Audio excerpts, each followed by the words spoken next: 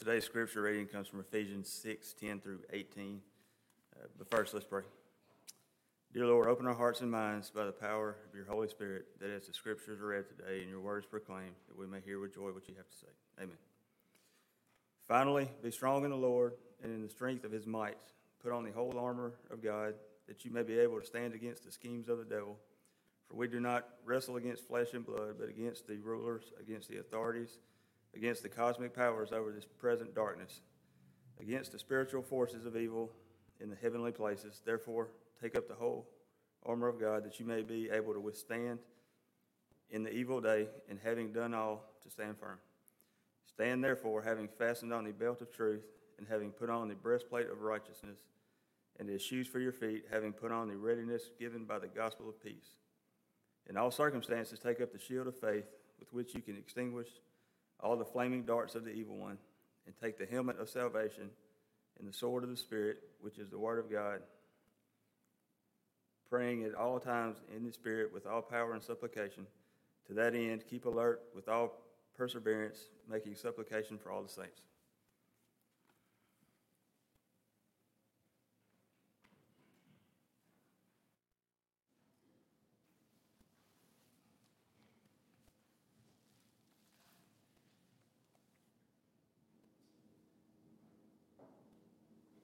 We continue by looking at the whole armor of God as we are taking inventory of piece by piece what God has given to us. And we will this morning be looking at having our shoes for our feet, the readiness given by the gospel of peace. We're looking at the gospel. And one of the things as we review this is it's helpful to remember how much of this is the armor of God, that we are armed with what God has done and with what God gives to us, and to an extent we imitate and we enter into that, but it is primary that it is God's truth, and to which we are, we hold integrity to that truth, but it's God's righteousness that is given to us in Christ Jesus. And we live into that righteousness. We live holiness, but it is his righteousness, and it is the same here that we have the gospel of Jesus. The gospel of peace is something given to us. It's not something we do and a work we do. Very much a large part of my life, this has always been given as though it is our efforts of sharing the gospel, our efforts of telling other people about Jesus. And we are absolutely to do that. We're commanded to share the gospel. We're commanded to give the good news to others. But there's a danger of us making anything in the Bible about ourselves instead of Christ. There's a danger of making even the good news of the gospel more of a work that we're supposed to do rather than a gift God has given to us. And so I think there's other places where we're certainly told to share the good news, but here I want us to see that there's a preparedness to enter into this fight. There's a readiness to stand firm that is given to us by the gospel of peace. In other words, our motivation for fighting, our motivation to stand firm is given to us in this good news. So we're going to look a little bit about the gospel, reminding ourselves what it is. I did a class out at Mount Carmel that reviewed these things, so Alan and Barrett lips might start moving along with mine as I recite these parts, and y'all are welcome to get up and share parts. But so it'll be a little bit of a repeat, and many of you have heard this because we're going to look at a program that's called 2 Ways to Live, and many of y'all have gone through that, and we've shared that quite often. We kind of like the idea of having a consistent way of where we know how to share, and so the scriptures in your notes, listed in your notes this morning, are the outline for that gospel presentation. And 2waystolive.com is a site you can go to and kind of see that. So we're going to share that. And those of y'all who have studied with the video, you'll notice I might get into an Australian accent as I start doing this, as it comes to us from. So what is the gospel before we start looking at these passages? We use gospel for a lot of things, and the temptation is to talk about us as though we are the gospel. At times we talk about, maybe you've heard the phrase, share the gospel, use words if necessary. Maybe you've heard the idea of living the gospel or being the gospel. And I understand what people mean by those things. We want to live lives that are consistent with the gospel. We want to live lives that show that we have been transformed by Jesus. But in some ways, those don't make a lot of sense because the word gospel, let's take away from the religious overtones and meanings. What we're talking about is someone proclaiming good news. So in our older English translations, we would talk about glad tidings of great joy. It's the same word. Glad tidings is good news. And so as an example, if you were in a city that was besieged, and if people came to you and said, as they have been saying in Kiev, to make Molotov cocktails, get in this position to defend yourself, here's the information, they're coming and be ready. All that information of what you need to do would be good advice. It would be good counsel. It would be a good idea and a good thing to do, but it's not good news. Good news is when they come and say the enemy was at the gates, but they've been destroyed and the army is retreating and we are now free. That is good news. And so we don't want to take the commands and confuse them with the gospel. We're commanded to live a certain life. We're commanded to live in obedience. But that is good counsel. That is good law. That's good instruction. But it's not good news. Good news is that God has destroyed sin and death. He has forgiven us, and we are free. And that is the good news we celebrate. So that's to say that we share the gospel and use words as necessary would be kind of like saying, watch the news and turn the volume on if you want to understand what's going on. Words have to explain what's going on. And so we're going to look at these words that share with us what the gospel is. And to get that first, we see who God is. God is the one who created all things and puts them in order. Revelation 4:11, worthy are you, our Lord, you created all things, and by your will they exist and were created. That God has made everything, and because of that, he is in control. So very much the lesson that Sherry was trying to show with the kids. God is much more in control. I just thought the bravery of trying to bring order into this, but it is that God gets to decide. It's God's creation, therefore God gets to decide. And we are in a really bizarre time because people are living with this idea that whatever I want the world to be, whatever meaning I want there to be, I can create that and I can enforce on others to participate in my delusions of what reality is. We're in a strange time because we're trying to say, I can create the world based on what I want it to be. And you have to use the words that I want. You have to use the vocabulary, and you have to play along with what I want the world to be. The truth is, it is God's reality. And regardless of your belief, regardless of the way you hope the world might be or what you want it to be, it is God's world. It is God's reality, and we live in that reality. God created us to govern this world under his reality, under his law, and under his rules. He created us, Adam and Eve, to be in the garden, to steward his creation and care for it, intended to live in accordance with the way he has ordered the world to live. And he's put us here, and yet we have failed miserably. Just any moment of looking at the world around us, we see that we don't govern this creation in accordance with God's will.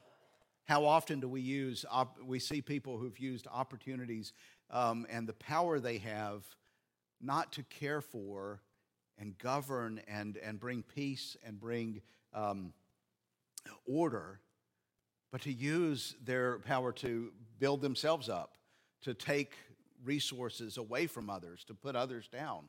How often do we see others who destroy so that they can get what they want? This is what we call sin. I think there's a tendency, maybe we think of sin as kind of a ha-ha little vices people do. Or maybe we think of sin as those things those really, really bad people do. But sin is something we all do. I believe it was Reinhold Niebuhr who said the doctrine of original sin is the only scientifically verifiable doctrine of the Christian faith. We know others don't live according to God's law. We know we don't live according to God's law. The example has been used that our own words would condemn us, that if we were to have a recording of ourselves and if our phone was constantly recording us, how many times have you said, that's wrong, they shouldn't have done that, there ought to be a law, somebody shouldn't have done that, and how often those same things we have found ourselves doing. That we know things are wrong, we've done things are wrong, so that even someone who doesn't believe Scripture would find themselves being condemned by their own words. That's why it's so easy to point out hypocrisy of public people.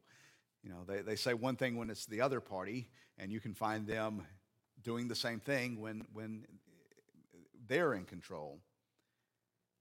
And so the Scripture tells us in Isaiah 53:6, all we like sheep have gone astray. We've turned every one our own way. That's our thing. We don't live under God's law. We don't live under God's rules. We rebel against him, and that brings us to the bad news, which explains the good news. The bad news is we have turned from one who will not overlook our misdeeds. We come to a God who is a perfect judge and one who is perfect in his righteousness and holiness. Hebrews 9:27 tells us it is appointed to one man once to die, and after that comes judgment. There's something in us that knows we will be judged. That's why we're constantly trying to justify ourselves, why we constantly offer excuses for why we've done something we know is wrong. There's something deep in our heart that knows that we will face judgment. I can remember preparing for a sermon a few years back on guilt, and the number of articles in psychological magazines and secular magazines that were discussing the overwhelming sense of guilt so many people have, and trying to explain that away and trying to come up with reasons why we've accumulated that. And the reason is we're guilty. We feel guilty because we are guilty, and we know that we're guilty. And we look for excuses and we look for ways to cover it up, but we know in our hearts that if we were held to the perfect standard, we stand condemned. And so here is the good news, the great gospel that we celebrate. And I hope you hear it in any message, anytime someone's in this pulpit. The one who knew no sin became sin for us. And he gives us his righteousness. It's the good news that even was prophesied in Isaiah, the second part of that same verse. The Lord has laid on him the iniquity of us all. That my guilt has been taken care of. The wrong that I have done has been covered over. His blood has been shed as the perfect sacrifice to pay for my sins. The perfect judge will hold every sin accountable. There is not one wrong that will not be covered, even by either from us paying for it or from Jesus taking it to the cross.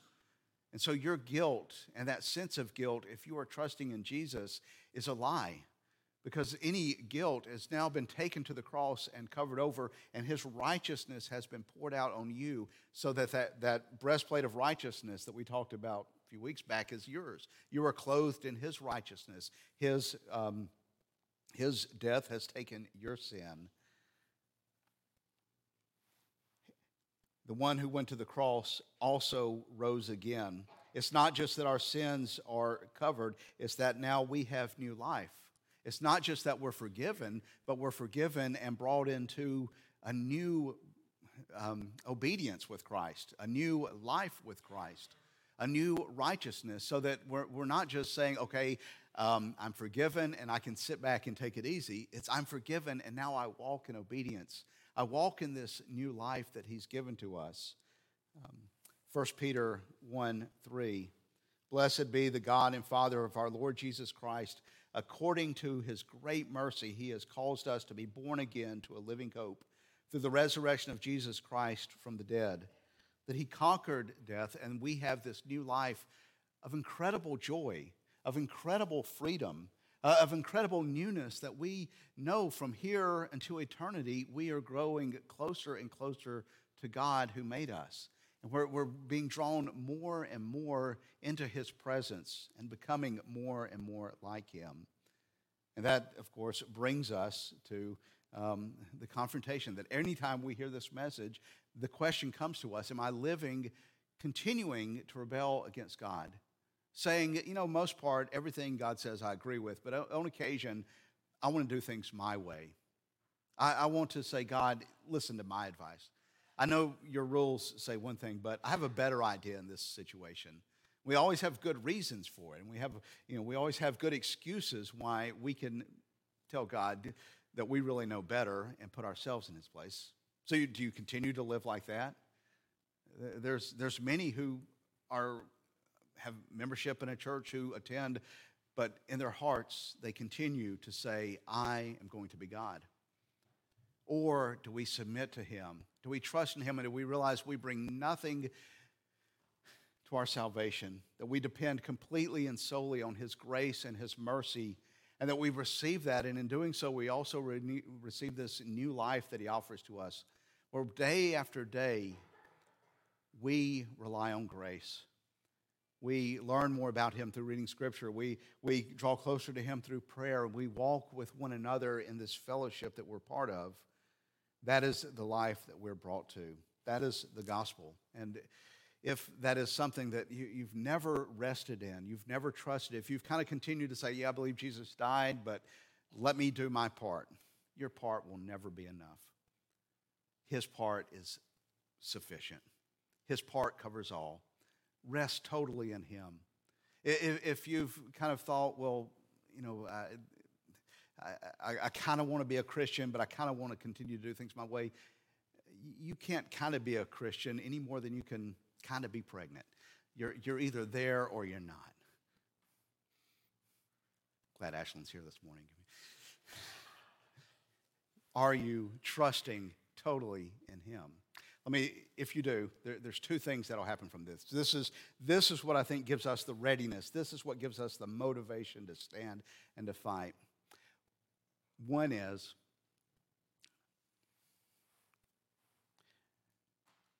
you are able to do good out of a pure heart. What do I mean by that? Well, all right, so a couple of weeks back, I met with a Sunday school class, and someone who always asks good questions asked me the question, what do non-believers, what's their motivation for doing good works? And I didn't like my answer, and I thought about it more, and I realized I think a lot of people do good works because they think they're going to be rewarded for those good works, or they're going to be punished if they don't do those. And that's true. Most people kind of do that. If you do good, good will happen to you. If you do bad, so let me do more good, let me build up the karma. If you're a Christian, you realize all the goodness in the world has been given to you, not because you do good, but out of grace, out of mercy. Grace is not earned. You've done nothing to do it, and you're not going to be rewarded for good works. You're free in Christ. That means when you do good, you're not doing it to get a reward. You're doing it purely out of good. And so if you're doing something because you think you're going to get a reward, hey, do it. We want everybody to do good things. But in your heart of hearts, you're really hoping to serve yourself because you're hoping to get the reward. It's only when you realize I have everything by grace, and the good that I do is now done not anticipating anything, but it's purely showing grace to others. So I can love others and serve them with a pure heart because I'm not expecting any more love from God when I love my neighbor. I have all the love from God that I could ever have. And so when I love and serve someone else, it's not because I think he's going to love me more. That is giving a pure love, a pure heart. The other thing, we do now out of a pure motive, but we also now can truly stand. If I realize God has forgiven me, if I realize God's love has been poured out to me purely by grace, I no longer have to try to get that anywhere else. If God says I'm worthy, I don't have to do something to try to prove my worth to someone else. Do you realize how much of our life is struggling? How much of our life, if I get to this point in my career, if I get to this point with education, if I look this way and if I've looked, if I'm attractive to other people, if my family is good, if people realize how righteous I am, all these other things, I'm looking to other people to validate me and to justify me and to give me meaning and purpose. And if I realize if the King of the universe loves me, who cares what my neighbor thinks? Then I'm no longer fudging the truth on things so I look a little bit better. I'm no longer trying to manipulate people to use them to build myself up to make people think I'm better. That is, if I realize I have everything in God, I can love people without using them. I'm not trying to live through other people. I'm not trying to get my justification from them. I'm not trying to have other people do things to serve me and build me up. I have everything in Christ. I can love. I can be honest about my failures. If I'm having to, y'all think that I'm the best pastor you've ever had, I'm never going to confess when I screw up. It's going to be really obvious. Y'all are all going to know, and you're going to be talking about it. But it's so much better when I can just say, I'm here by God's grace, and my failure here, let's work past it. Let's just be honest about mistakes. We don't have to put up a front with one another. Can I just say that's one of the things I absolutely love about this church is no one puts on a pretense of being holier than thou. There's when you say a prayer, you don't put on a different voice than when you talk to someone else. No one's trying to impress each other with how righteous and holy we are because we know we're here by grace. We know we're only here by God's mercy, and we already have that forgiveness. We don't have to try to convince one another to say, oh, look how spiritual they are. We can be in this together. We are saved by grace alone. That is the gospel, and that gospel prepares you to stand because it enables you to trust completely in Him, not using other people, and enables you to serve and to love with a pure motivation, with a pure heart of grace. Would you please stand and let us stay where we believe the words of the Apostles' Creed.